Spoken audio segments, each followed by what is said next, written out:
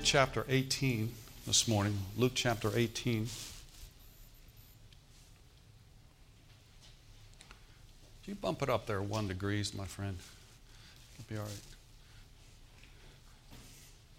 It's hard to find a happy medium in these rooms sometimes, you know.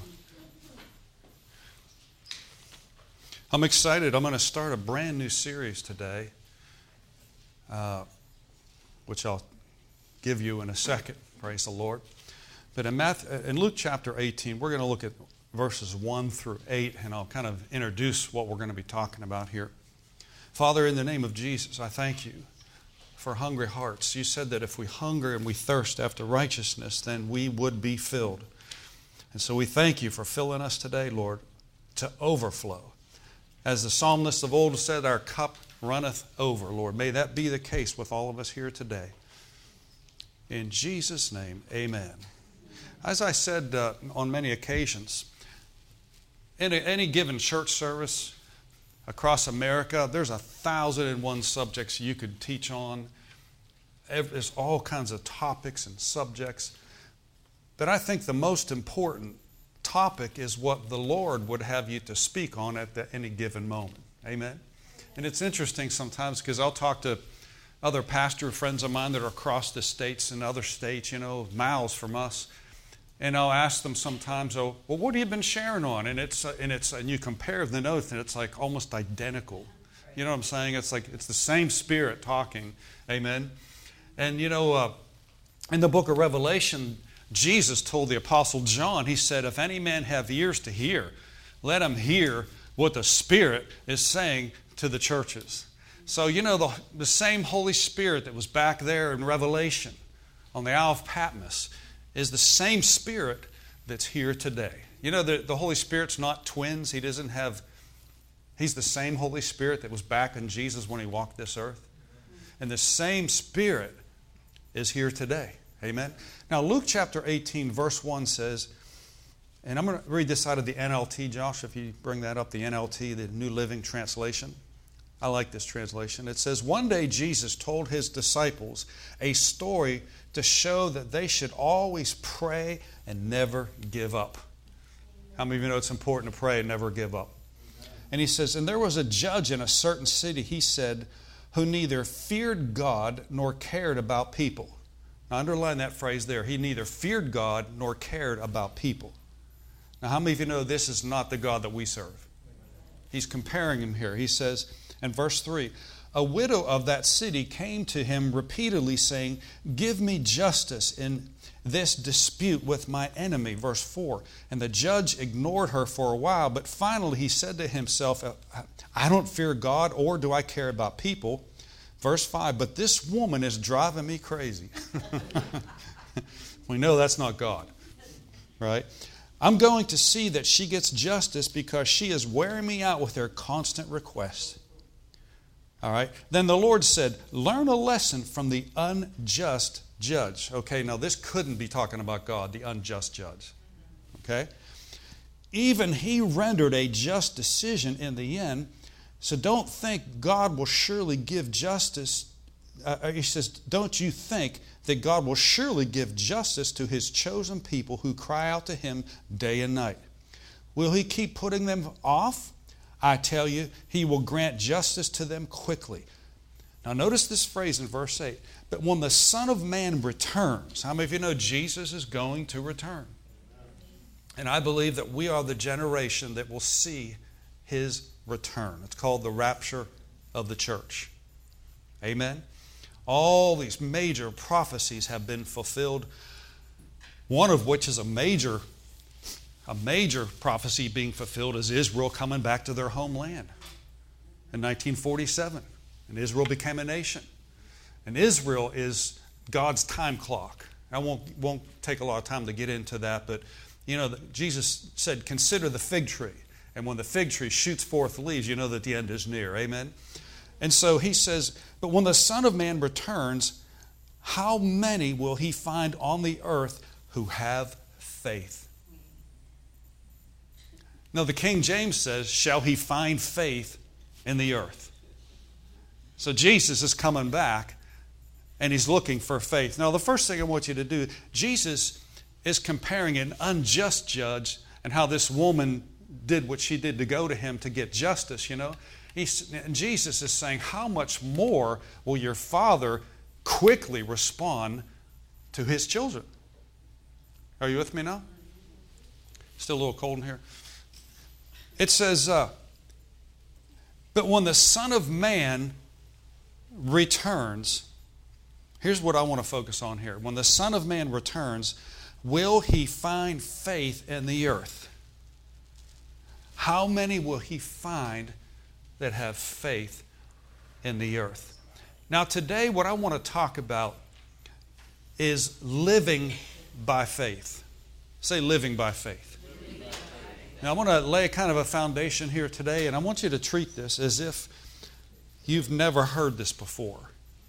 I think the Lord dealt with me. He said, Keith, if you approach any given subject as if it's the first time that you heard it, you'll be more eager to receive revelation from that particular message. Because sometimes we have a tendency that, and I used to do this, and I went to Brother Kenneth E. Hagin's Bible school, you know, and he was the king of repeating stories and stuff like that, right? And you knew every single time, I know where he's going with this, you know, I know what he's going to say, I know the story he's going to tell, you know, but like Mark Hankins used to say like this. He says, if revelation frustrates you, then you don't have a revelation of it. Amen? And so if we've heard something before, and a lot of times God will have me repeat certain things and certain stories, and I know right away I've heard that before. If you've been here any length of time, you say, I've heard that story before. But if we have an open heart and an open mind, God can impart a wisdom truth in that maybe you didn't see the previous time. I got tapes that are almost as old as me, okay? And I'll go back and I'll hear those tapes, and they're on my computer or my phone now, actually, you know.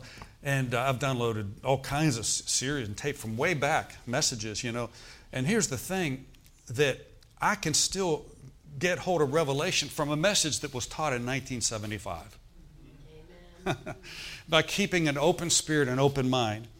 Now, the thing we have to understand is God isn't like an unjust judge that we see here. He is not an unjust God. All right? Number two, we see from this incident we just read right here in Luke, that God is looking for faith in the earth. And thirdly, I want to say this. The thing that God wants more than anything else is to be believed. What is God looking for? He just wants to be believed. Amen? Now, how many of you here that when you say something, you like people to believe what you say? Okay? You know, if you're a child of God, you want to be believed. Amen? I could use Brother Martin over here. I'll pick on him for a second here. And say, Brother Martin, oh, he's a wonderful guy. What a blessing he is. I'm telling you, he serves God with all his heart, but don't believe a word he says. That's insulting to him. I could use anybody in this room. That would be insulting. You know, you can brag on them, talk about them and everything, and all of a sudden you say, what I just said, I don't believe a word they say. Okay? So the thing that people want is that God wants is He wants us to believe Him. And when Jesus comes back, and even before He comes back, even now His eyes are upon the earth, He's looking to just be believed. That's the thing God wants more than anything else. He wants us to just say, I believe your word, Father. Final authority, I believe your word. Now let's go over to Hebrews chapter number 11 here in the New Testament. If you would, Hebrews chapter 11.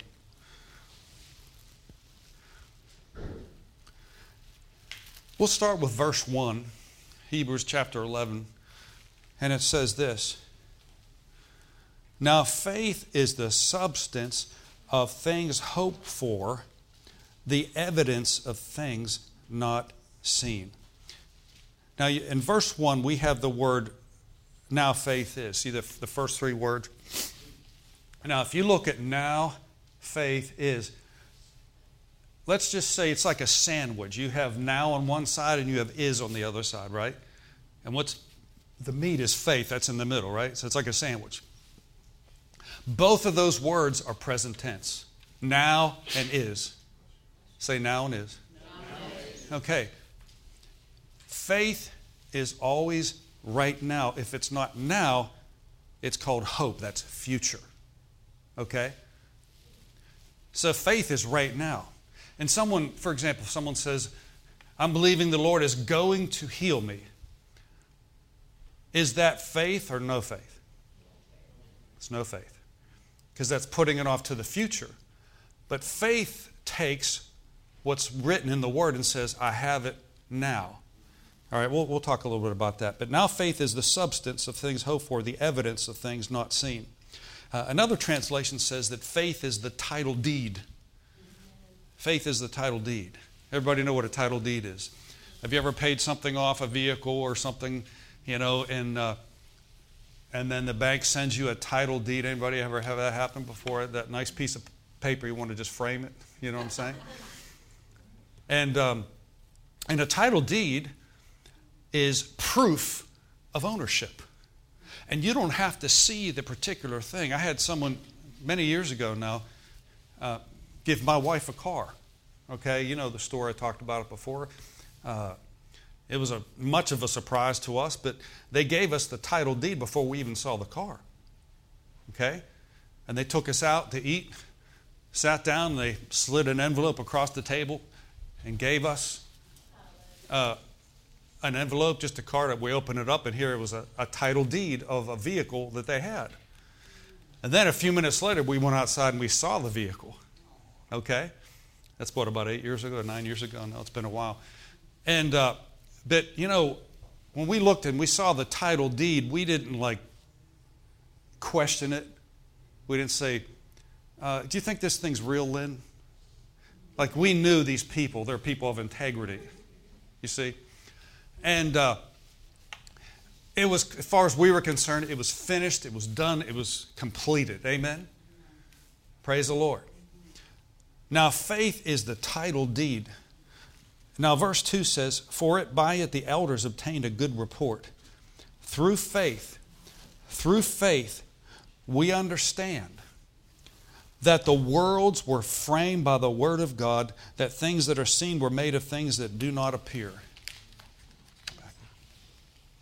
By faith, Abel offered unto God a more excellent sacrifice than Cain, verse 4, by which he obtained a witness that he was righteous, God testifying his gifts, that by being dead yet speaketh. Verse 5, by faith Enoch was translated that he should not see death, but was not found, because God had translated him.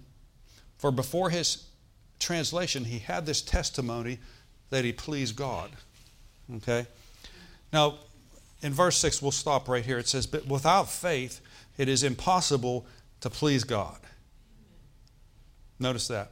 For he that cometh to God must believe that he is, and that he is a rewarder of them that diligently seek him. Now, in Hebrews chapter 11, everybody here is familiar with the Hall of Fame of football, baseball, different sports, right? Football Hall of Fame is right over here in Canton, Ohio, which is about, 2 hours away from here, And in order to be inducted into the Hall of Fame, first of all, you have to play professionally, and secondly, you have to really perform at a high level, okay? And then they vote you in, okay? Not everybody that plays in the NFL is inducted into the Hall of Fame. Only the real superstars, okay? Now in Hebrews chapter 11, I like to call this the Hall of Fame of faith, okay? Because it says, by faith, so-and-so, by faith, so-and-so, by faith they did this, right? And it lists a whole bunch of people right there. And I was thinking about this one day, and I thought, that's interesting, because it's not an exhaustive list, but it's a pretty complete list. And I think over 21 times it's said by faith, and one time it says through faith, but it says by faith, by faith, by faith, by faith, by faith, by faith. Couldn't he have said it just once? Well, see, the Holy Spirit wrote the Scriptures. Men were moved by inspiration of God when they wrote the Scriptures. So there's a reason why they said by faith, because there would come a time in 2019 that God saw a bunch of us here in this room right now, that there are things that we needed to see accomplished in our lives and things take place in our lives. How is it going to be established and how is it going to be accomplished? By faith. Amen? How many of you are saved? The Bible says you are saved by grace through faith. That not of yourself. It's a gift of God, not of works, lest any man should boast. Hallelujah. And so, how many of you here have received the free gift of salvation? It's a free gift. You don't work for it. You don't pound the pavement. You don't go out there and do good things in order to get saved, because we're not saved by works. We're saved by grace through Jesus, through faith. Amen. And so, but the verse I want to focus on right here again is verse 6. Without faith, it is impossible to please God. Say impossible. Oh, Pastor, I want to please God. I've met people through the years. Oh, Lord, I want to please the Lord. I want to do the right thing.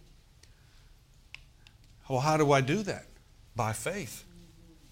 Now, it says right there, without faith, it's impossible to please Him. That means there's no other way that you and I can please the Father. So let me ask you this question. Do you think faith is a pretty important subject? Yes. We saw in Luke 18 that Jesus said, before the Son of Man comes back, shall He find faith in the earth? He's looking for men and women that stand out, that have faith. What is that? Just trust. A trust. Did you know right this morning, as you came into this room, every one of you exercised faith and you didn't even know it? Let me give you an example. You sat down on that chair. You believed that chair could hold you up. Correct?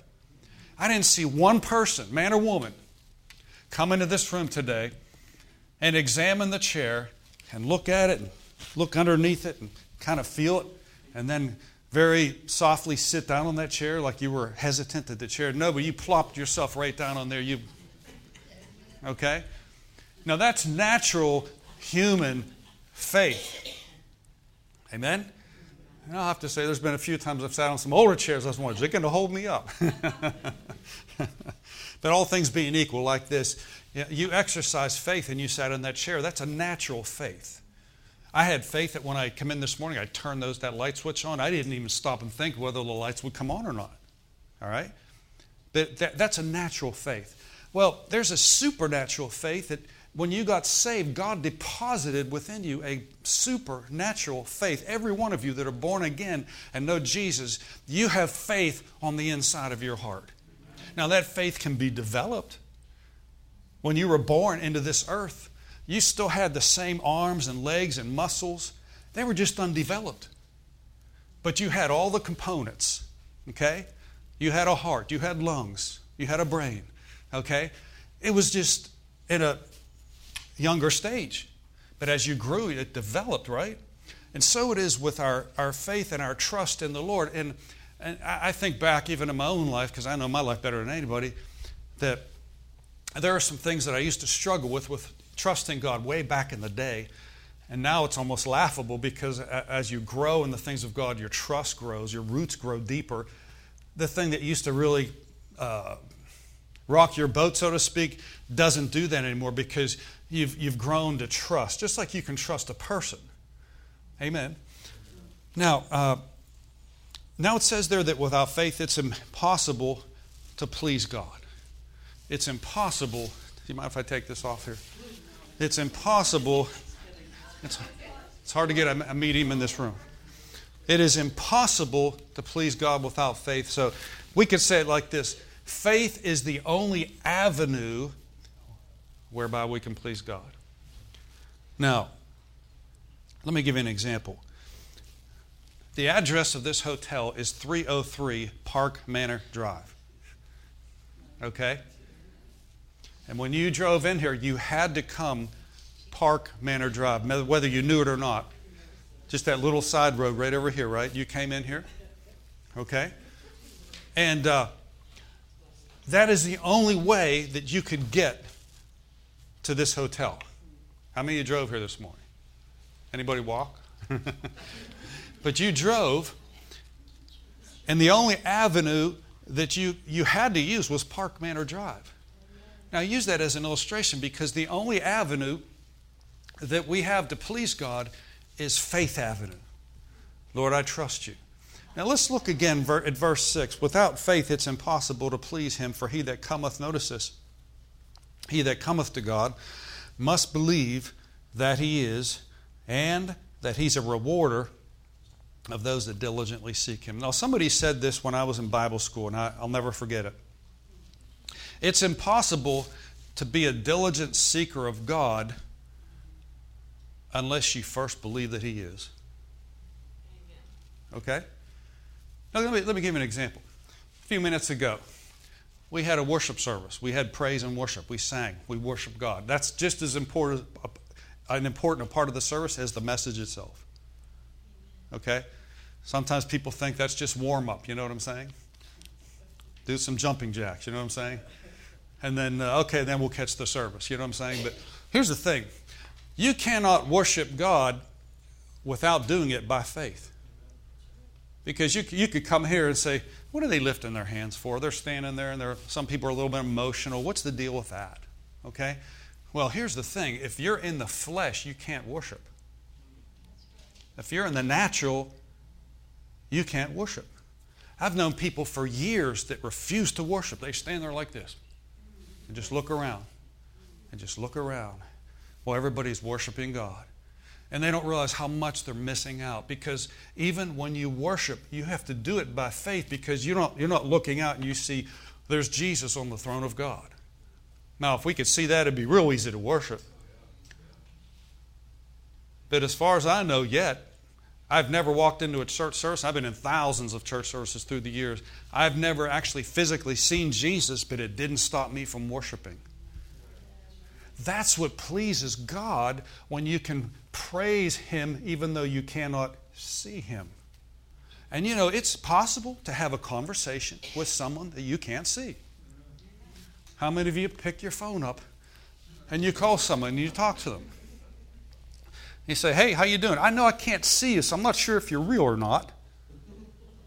I'm just kind of, you wouldn't do that. Somebody could be, now these walls are fairly thin, okay?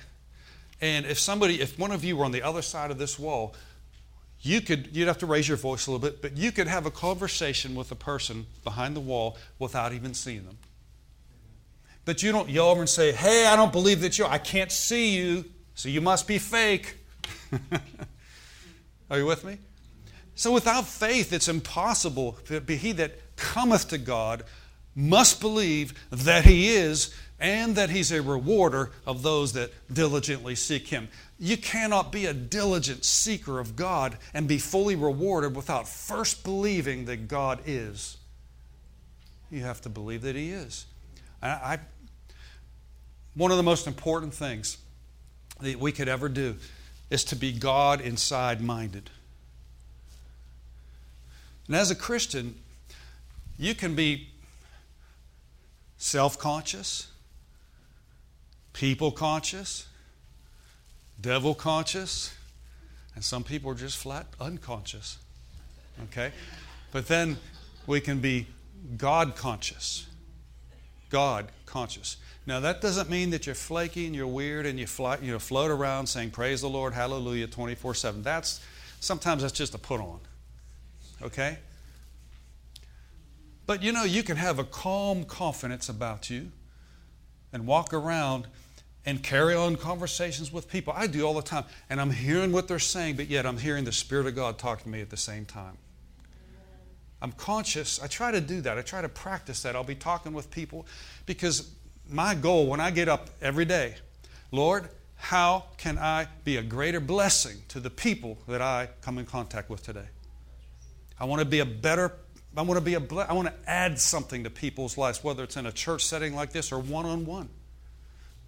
Because people are important. People are the object of ministry. And we can never forget that. Ministry is all about people, ministering to saints, ministering to people. Hallelujah.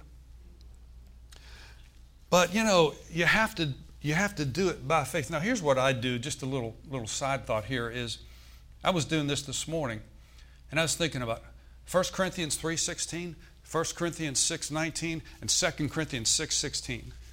Okay, so what is that? We're not going to turn to that. But all three of these scriptures talk about how that your bodies are the temples of the Holy Spirit. Say, my body is God's temple. Hallelujah. Now, I got a revelation of this one time, and I thought, people say stuff like this, oh, God, I want you to be right next to me. Be my co-pilot. Be next to me. Well, as far as God's concerned, that's too far. That's too far. Now, if God was right here next to me, that's good, right? But what's better, God next to me or God in me? Oh. You see, God was with Israel. God was for Israel. But God was not in Israel.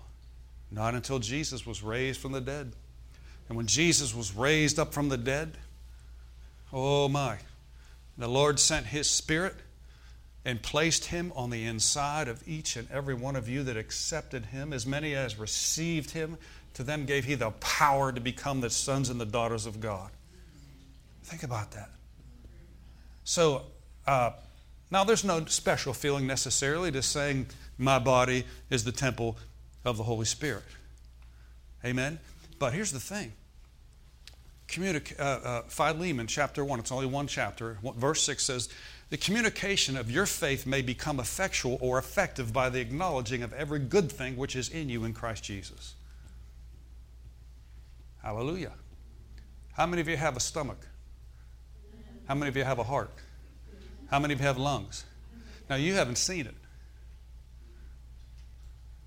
You haven't seen it. But you know you couldn't exist without it. Okay? Not one time. No, I've seen x-rays of my body before, but, doesn't look like me. It's not like a picture. Amen? You make it 1 degree core, brother. Sorry about that. But hallelujah. You can come to church and lose weight at the same time. What do you say? Praise God. Now, without faith, it is impossible to please God. So faith is nothing more than a simple, childlike trust. Praise God. And I found sometimes you can be more conscious of God than other times. I'm sure all of you have experienced that, And we need to be careful about the kind of music we play. Because music is really made up of words. Okay? Now it's kind of interesting because, I grew up in the 70s, and I was a rock and roller back in the day before I knew Jesus, you know what I'm saying? And it's amazing how you can hear a song, you'll be going along, and you'll hear something from the 70s or something like that, and instantly it brings back a memory that you had back. Sometimes it's not a good memory. The BC days, you know what I'm saying? So music can stir you up. And music was not created by the devil. It was created by God. The devil just turned it and twisted it. The devil didn't create anything. He's a perverter. He can't create anything. He only perverts what God made. Amen? Hallelujah. Now, let's go real quick. I want to just go through this real quick. Go to Habakkuk, the 2nd chapter. If you're not sure, it's probably back where all your pages are stuck together in your Bible. We'll stick it up here on the screen. Some people call it Habakkuk, Habakkuk, whatever. He'll respond to both. Now, I'm going to show you something here in Habakkuk chapter 2. Habakkuk chapter 2, verse 4. I guess that would help if I said the verse, right? Habakkuk 2, verse 4 says, Behold, his soul which is lifted up is not upright in him, but the just shall live by faith. Let's say it together. But the just shall live by faith. So the just is the righteous ones. That's you and I. Now, go to the New Testament. We'll just look at this again in Romans, the 1st chapter, starting with verse 16.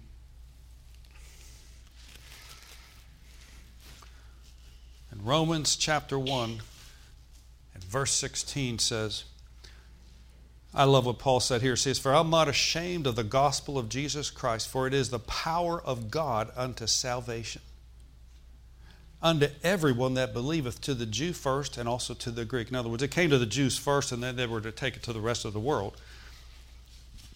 And then look at verse 17. For therein is the righteousness of God revealed from faith to faith, for it is written, the just shall live by faith. Now isn't that a familiar phrase? We just read that in Habakkuk. He said, it is written, the just shall live by faith. So he is actually quoting what we just read in Habakkuk chapter 2 and verse 4. So out of the mouth of 2 or 3 witnesses, let every word be established, right? Well, if that's not enough, go to Galatians chapter 3 and look at this. In Galatians chapter 3, verse 11, Paul the apostle says here, but that no man is justified by the law, or in other words, keeping the law, the 10 Commandments. No man is justified by the law in the sight of God. It is evident, for the just shall live by faith. Well, here comes that phrase again that pops up the third time, right? But the just shall live by faith. Now let's go to one more. In Hebrews chapter 10 and verse 38. Hebrews chapter 10 and verse 38 says, now the just shall live by faith. If any man draw back, my soul shall have no pleasure in him. Now it doesn't say there that God will be mad at you, that God will dislike you, that God will hate you. It's not what it's saying. It's just when it comes to pleasing God, he said the just shall live by faith. The just shall live by faith. Let's say that one more time.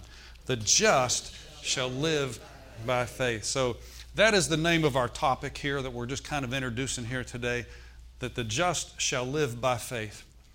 Now, you see evidence of this throughout the Bible, and there's also modern day testimonies, people even in this room. And I'm sure that if we had this type of a service, like a testimony service, there are things that you stood for back in the day in your life. How many of you have a testimony of something that God brought you through, and at the time it was pretty rough? You were going through a rough time, and it could have been physically, it could have been a relationship problem. It could have been any given problem that people have. But as you trusted the Lord and you worked through those emotions, that's one of the biggest things I think that we have to work through is the emotions.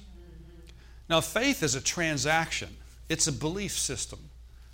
And when you make a transaction, there's not necessarily a feeling attached to that. And I think that's what throws us sometimes, because we think that God's in control of the goosebump department. That if he says something or does something, it's always going to be like, whoa, did you feel that? Now, sometimes you'll have feelings, but more often than not, it's something that takes place without any feeling whatsoever. Okay? Now, how many of you ever gone to the bank before and put a deposit? You drove through the bank and you made a deposit. That's called a transaction, right? Or you went to the ATM machine and you took money out, and you put your card in there. You ever done that before? It's a transaction that takes place, whether it was a deposit or withdrawal. You never once went to that and had a transaction and walked away saying, man, I feel so good. Oh, man, I feel so good. Oh, do you feel the anointing? It's not like that at all. It's like, okay, I put my card in, got the money out, whatever. You know what I'm saying? It's just, you don't think twice about it. Now, faith is a spiritual, legal transaction that takes place when you just say, I believe God. I believe God. That it shall be even as it was told me. Now, I borrowed that phrase, actually. I didn't come up with it on my own, but the Apostle Paul, when he was on the way to Rome, and he was a captive. He was taken prisoner on the boat, not for smuggling weed or anything like that, but because he was preaching the gospel. All right, they arrested him and he was persecuted, and they were going to bring him before Caesar. And so, before they launched out, he was a prisoner on this boat. The weather was beautiful. The sun was out, no clouds, nice beach day. And And Paul told the people, the captain of the ship and those that were there, he says, sirs, I perceive that this voyage will be with much damage, not only for our lives, but the cargo of the ship as well. Remember that in the book of Acts? And the scripture tells us, and I'm just referring to this in the book of Acts, that they treated, Paul, I'm paraphrasing, they treated what he said like a fairy tale, like, who are you? But Paul said this, I perceive. Notice that phrase. He says, I perceive. He didn't say I had a vision. He didn't say Jesus appeared to me. He just said, I perceive. So as a Christian, as a born-again Christian, you can train your spirit to become sensitive enough to perceive what the Holy Spirit is telling you to do. Now, most of the time we think that when God speaks to us, that we hear it with these ears like audibly. You know, like God said, Joe, go down the street, turn right. You know what I'm saying? Or whatever your name is. Now, I have never heard the audible voice of God personally, but I've heard the Lord's voice in my spirit. Okay? But, and this is, of course, another subject, but this will tie in right here, that being led by the Holy Spirit, after you become a Christian, being led by the Holy Spirit is one of the most important subjects you could ever learn. The first book I ever got a hold of, somebody bought me a book called How to Be Led by the Holy Spirit. It was by Kenneth E. Hagin. And it was a white book, had a blue dove on the front. They changed the title or the cover now. But you can still get How to Be Led by the Holy Spirit. Let me tell you something. That was like someone giving me a check for $10 million. I was like, did I want to be led by the Holy Spirit? I just didn't know how. I've heard other people being led by the Holy Spirit. I just didn't know how. But boy, I'll tell you what, I got a hold of that book, when he came to the Syria Mosque. Were you there, Brother Dan? In 1981, I think it was. Either 81 or 82. Anybody remember the Syria Mosque, that big? It's not there anymore. They blew it up. It was built in the very early 1900s, and he came there, and there's like 3 balconies there. I mean, it's like, you know what I mean? And so he came there, and somebody bought me that book, I believe, and it was called, I can't remember who it was, How to Be Led by the Holy Spirit. And it's the first book I ever had. And I got that book. If you don't have that book, best thing you could do is get a hold of that book under Kenneth Hagin Ministries. And Jesus appeared to him and gave him these truths. He was in a hospital because he was disobedient, okay? And his arm got dislocated. But while he was in the hospital, the Lord walked into his room, literally walked into his room. He said he heard somebody coming down the hallway in this. It was in El Paso, Texas. I remember that, 1959. And he said he opened the door and he expected to see a nurse come walking in, And here he said he looked, and there's Jesus in a robe, sandals, Roman sandals, beard. He said it was every hair of my body just stood up on end. He said Jesus walked in there, pulled up a chair, sat beside him, and he says, the other day I told you by my Spirit that I was going to visit you, and here I am to talk to you. Okay?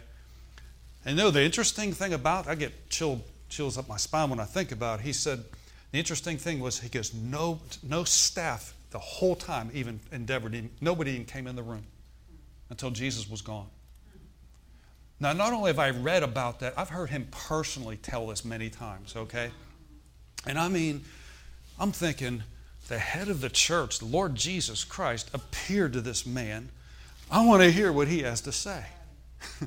All right? And so Jesus sat down and I think it was 3 or 3.5 hours, and talked to him about the subject of being led by the Holy Spirit. And that's how the Bible, or that's how that book came out. Okay? Now, one of the things I'll have to say about Brother Kenneth Hagin, he's a stickler for the Word of God. Now, he's in heaven now. But he was a stickler for the Word of God. And he said, even if Jesus told him something, he said, Jesus, I know that you're here. I see you. I hear you. But I want you to back this up with Scripture. I know what you're telling me, but I want you to give me a couple of Scriptures from the Word of God to prove from the Word what you're saying. He said you would have thought Jesus would be angry at him. He said he just smiled real big. He says, I sure will.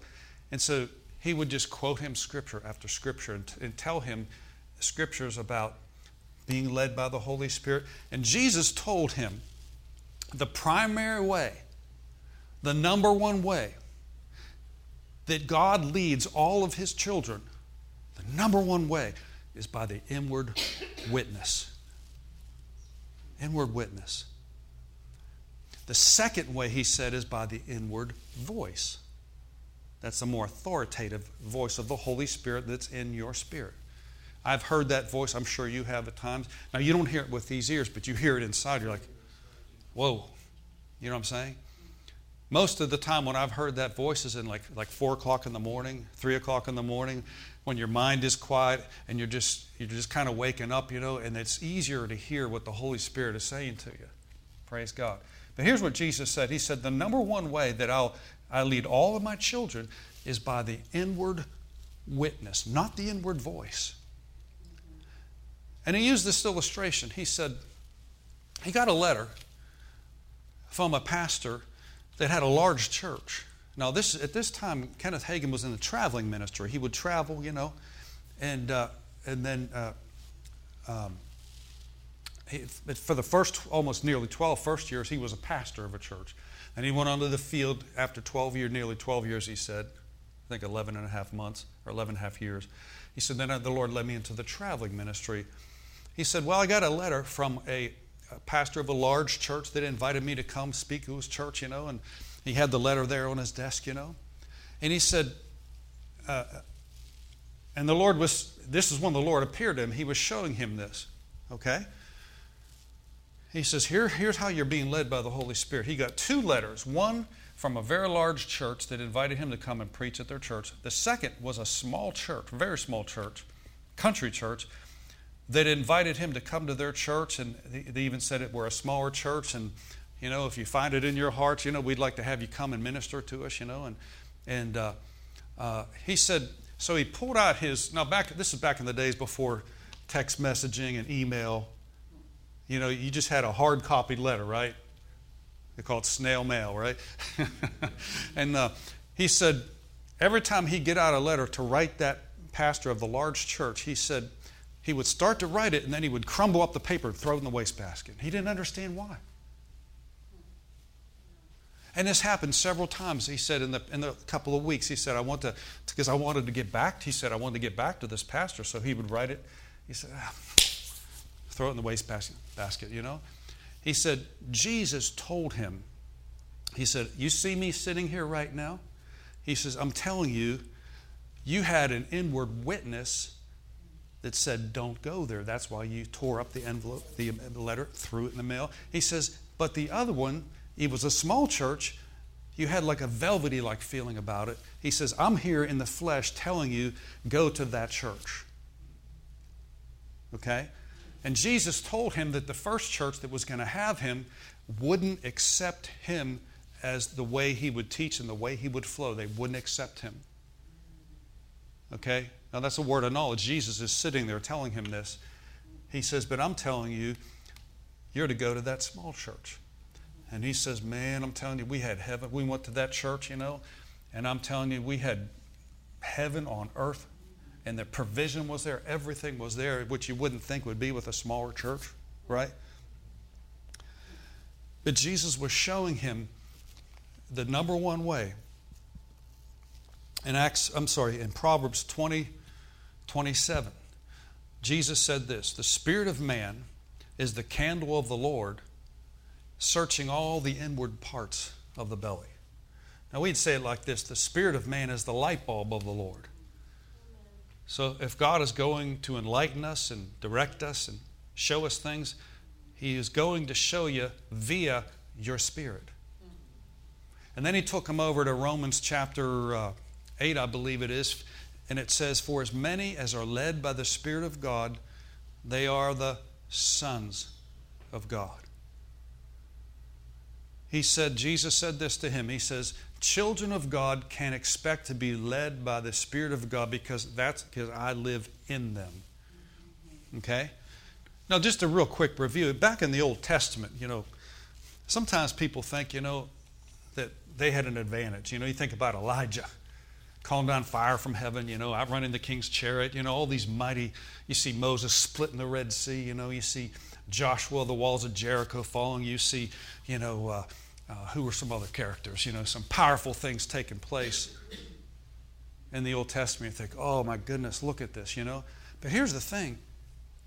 Jesus said, none of them, even David, did not have the Holy Spirit in them.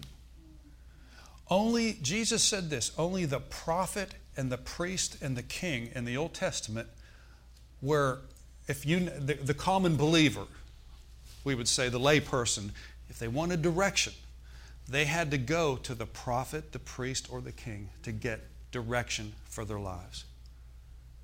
Now, that being said, the prophet, the priest, and the king did not have the Holy Spirit in them. The Holy Spirit would come upon them and then leave. It would come upon them and leave. That's why David could say it like this, Lord, take not thy Spirit from me. Okay? Now, we can't say that in the New Testament because he said, I'll never leave you. I'll never forsake you, even to the end of the world. And so, if you want a direction, what a disadvantage. If you want a direction in the Old Testament, you couldn't look within because your spirit was dark. There was nothing there. The Spirit of God was not in there. So you came up empty. So you had to go look for a prophet, a priest, or a king, man, to give you some direction, and some kind of outward. That's where Gideon had that fleece that he put out, because that's unscriptural to do that. Said, Lord, if you're really talking to me, then I'll put this fleece down. Let the ground be wet in the morning, but the fleece be dry. And then he reversed it. He put out a fleece. Well, God didn't have a problem with that in the Old Testament because they were spiritually dead. Okay? They weren't connected to God like you. But under the New Testament, folks, listen. Hebrews chapter 8, verse 6 says, we have a better covenant established upon better promises. Hallelujah. So that means the Old Testament is inferior to the New Testament. Now, praise God for what happened in the Old Testament, but I'm telling you, you and I are under we are under the new covenant. We have a better covenant established upon better promises. Now, the status of the prophet in the Old Testament is different than the status of the prophet in the New Testament. Now, the prophet in the New Testament will come along and he'll prophesy something, but if it's the Lord speaking through him, it'll only confirm what's already in your spirit. More lives have been, and I've been around long enough to see people's lives destroyed and ruined because of someone that prophesied over them. I remember the one back in 1982 or 81, there was a couple. Some guy prophesied over this guy. They just got married, and prophesied, you're to be a missionary to China, and so forth and so on. And man, he took that thing hook, line, and sinker. I remember this vividly. And I was like 21 years old, 22 years old at the time.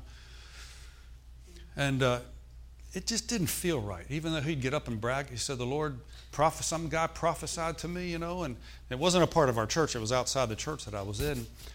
And this guy, I'm telling you, he went, got rid of everything, moved to China, and I'm telling you, his life completely fell apart. Lost his marriage, lost his kids, lost everything. Because he based his life on a prophetic utterance. But we are supposed to judge prophecy.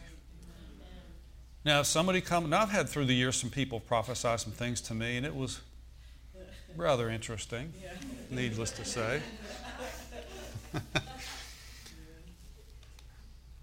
Way back in the day, I'm saying, and thus saith the Lord, and I'm thinking, that's interesting because God didn't tell me that. But here's what I know from my spiritual father, Brother Kenneth Hagin. He says, if somebody gives you a word and they prophesy, if it doesn't already bear witness with your spirit, what you have in your spirit, just put it on a shelf. We don't have to get ugly with people and get mean, but you just say, they mean well, they just missed it. But on one occasion, I remember very vividly when I was really wrestling with the call of God in my life back in the early days. And I really felt like God was talking to me about going in the ministry. But see, if you know my testimony, I couldn't even speak publicly. I couldn't get up. I could not talk publicly. That was like the worst fear that I could ever have. Okay? Some of my kinfolk, some of my relatives, when they found out I was going into the ministry, they thought, okay, wish you good riddance. You know what I mean? That was the attitude, because I was so shy. I was so backwards. It was just fear is all it was. That I was really struggling at first, because God kept knocking on my heart. You know, I was born again, and He kept dealing with me about going into the ministry. But I thought, I'm the worst. I don't even know how to speak. I failed my speech class in junior high school. I did. Because we had this class that we had to give speeches. And I was like, oh, God, please. You know. And I just remember that they told us to have these little 3x5 recipe cards, you know, as like, kind of like, you know, like notes basically, you know, and I remember getting up there, and it's like the whole room just blanked out. I'm looking around, I'm like, it was like a haze. And it wasn't the glory of God, I can tell you that. And I remember I was just so nervous, and all of a sudden the cards like flew everywhere. It was like they dropped, and they're out of order, of course, you know. I just slammed the book, went down, sat down in my class, took an F. Now, some people may not have that issue or that problem, but you know Moses, when God called Moses, and I'm not comparing myself to Moses, please understand. Moses said, I'm not eloquent, I can't speak, I stutter. Right? Gideon, when God chose Gideon, he says, I'm the least of my family. I'm the poorest in Manasseh. I'm from the other side of the tracks. It seems like God does not check people's background before He calls them. He chooses the foolish things of the world to confound the wise, right? So, long story short, you know, I said, oh God. I said, it was like I'd wake up every single day and I couldn't get away. I had this strong desire to go into the ministry, you know, and I couldn't get away from it, you know.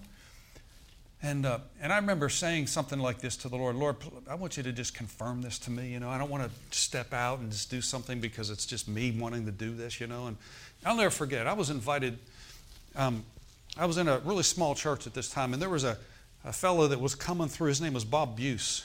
You ever hear him? He had the book on favor, The Road to Success. He's with Jesus now, but he's one of the early pioneers. And anyway, long story short, somebody invited, and I don't know why we were late getting to the meeting. So when we got to the meeting, it was already going on, like worship, you know, and I was like, there's no seats left, you know, and it was a room about this size, it seemed like. And it was just cram-packed in that room. So my friend and I showed up. I think we thought the meeting started at 7:30, and it was actually 7. So, you know, we showed up because I don't like to be late. When I go to a meeting, I want to be there before it starts, you know. I don't want to miss anything. And so some of the ushers had taken us up and placed us, got a couple of chairs for us and put us on the second row. And I mean, I was about from here to my wife right there. That's how far away it was from the speaker, okay? Now, I never heard of him before, never saw him before. All I know was somebody invited me, and he had this book that changed people's lives on favor, The Road to Success, you know. And he was a Texan man, tall guy, cowboy boots, just real Southern, you know. And I was just mesmerized. I'm sitting there, I'm looking at him and think, wow. Because he would teach the Word of God, then he would stop, and then he would say, someone over there is being healed of such and such. Okay? And all of a sudden, somebody would just jump up in the room and say, my God, I'm healed. I mean, just yell out, I'm healed, I'm healed. And they would stop and say, tell me what happened to you. Some people, their teeth were being filled with gold. They had problems, their cavities and stuff. God was filling their teeth with gold. And people's eyesight, ears, hearing was coming back, you know. And I'm like, I'm just sitting. I've never been in a meeting like this before. I only heard about it. Now, as I'm sitting there towards the end of the service, this brother Bob, he's probably about 6'4", big, tall, skinny Texan with cowboy boots, which made him even taller. And he looks down at me, and he looks right at me, and I'm thinking, Ooh. I hope he doesn't see something bad. Make sure I repented for everything I did last week or something. He said, young man, and I never met him before, never. He said, the Lord, and I remember this, and this is stuff I'd been praying about. Now, this is before I ever met Lynn. I never met her at this point. He said, young man, you've been wrestling with the call of God, and the call of God is on your life. You are to go get training. And I was already had my application for Rhema Bible Training Center. He goes, you're to go get training. He goes, and in the process, you will meet your wife. And I thought, oh, hallelujah, because I was looking for a wife,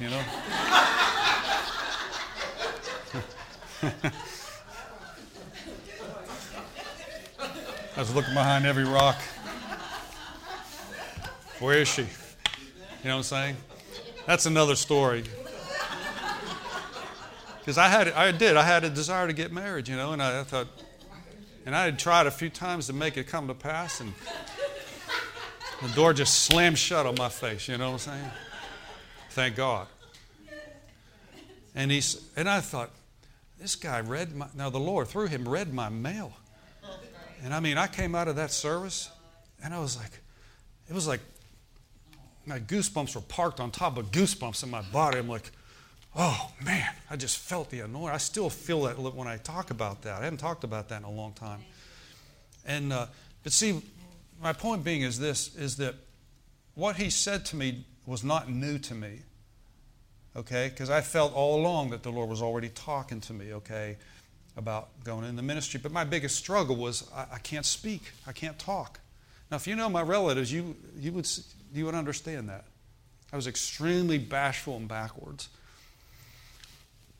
And I'll tell you, it was like a wrestling match with me because, oh man, I remember going one time to Jamonville, of all places. I went up there. I got saved there. I answered the call to the ministry there. It's a sacred place to me. It's like an hour from here, something like up in the mountains, It's a big 200-foot cross up there. And I remember just after this happened, I'm like talking to the Lord, I was right during that same month, and it was at this time of year. And I'm walking along, and I said, Lord, I really believe that you're talking to me, and I'm willing to obey what you... And that's when the Lord said this. He says, now that you're willing to obey me, he says, Keith, I don't call people that think they can do it in themselves. And I thought, whew. He said, I don't call the eloquent. I don't call the people that think they have all their acts together. He goes, I call the most unlikely people. The Bible says he's chosen the foolish things to confound the wise. Well, I qualified. And he goes, he was showing me in my spirit, he said, this is your step of faith, that you're going to step out and you're going to obey me and trust me. And I'll never forget the first time I spoke ever was at Rhema Bible Training Center and behind the same podium that Brother Kenneth E. Hagin preached behind. If that wasn't intimidating. In front of 200 students. And in my second year of Bible school, one of our classes was, we had to preach like a 15-minute sermon. Okay? I remember my wife, and it was on divine healing. I remember that. Remember that? And my wife, she had some previous experience ministering. I saw the anointing come on her prior to me even. And she helped me put that thing together. She stuck with me. That's one thing about that girl. She has stuck with me, man, through thick and thin. Man, I'm telling you, you talk about a support beam, right there.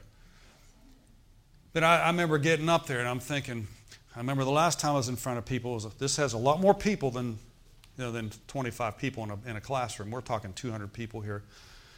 But here's the difference. When I was talking whatever I was supposed to talk about in English class, speech class, there was no anointing on that. It was a book report of a secular book, right? The difference is now I'm talking about the Bible. I'm talking about the Word of God.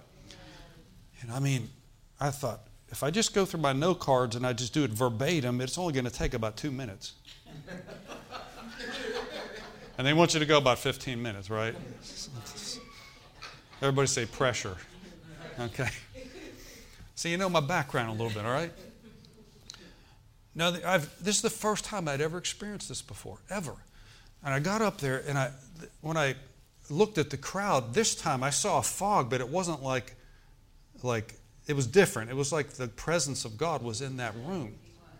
The glory cloud. It was like a light mist, it wasn't thick, but it was like a mist.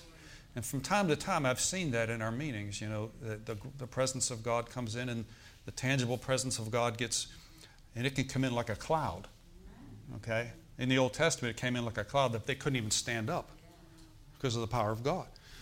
So here I am, I'm talking about the things of healing, and as I'm sharing, as I'm ministering, all of a sudden, thoughts were popping in my head, like this example, or this illustration, or this scripture. And it was like, wow. But it didn't happen until I stepped behind the podium. And it wasn't when I was sitting down waiting my turn. I felt nothing, zippo. But when I got up there and opened my Bible, and I got my notes out, and I began to talk, something came on me. And it was good. And people were smiling. And some people were laughing. But it wasn't like because I did something stupid. But sometimes you can be funny but not even trying to be. I never, ever, ever try to be funny. Ever. I know. That's just not my personality. I was a doggone serious person, man, I'm telling you. When I first met Lynn, she's kind of funny. She goes, I was getting to wonder, does he have teeth? Didn't you think that? I did. Now, you didn't really believe that, did you? Because I was so serious about my walk with God. And I was really serious. I forgot one thing, joy. Because I was a firstborn. You know what I'm saying? Had this personality. I just wanted to accomplish. I wanted to work. I wanted to do good. And, you know what I'm saying? I wanted to do the best job I could possibly do. But here's the thing. I was leaving out of joy. So I had to loosen up a little bit. Just loosen up and enjoy the ride. Amen? I make mistakes all the time. If I get up and preach, if I go back and hear the tape, I could have did this different, said this differently. I make mistakes. I don't care. Okay? I just want to give out what God's trying to tell me to say, and if I'm not going to put myself under that pressure. But as many as are led by the Spirit of God, they are the children of God. I'll leave you with that here today because we're out of time. You don't have to be saved for 20 years, go to Bible school to know how to be led by the Spirit of God. You can learn the very first day, the very first moment you receive Christ into your life. Jesus said, my sheep hear my voice. You're his sheep, you hear his voice. And he's able to lead you and guide you. Say this with me. Say, Father, I am your sheep. And I wholly desire for you to lead me supernaturally. I expect the leading of the Spirit of God to be strong from this moment forward in my life. In Jesus' name, amen.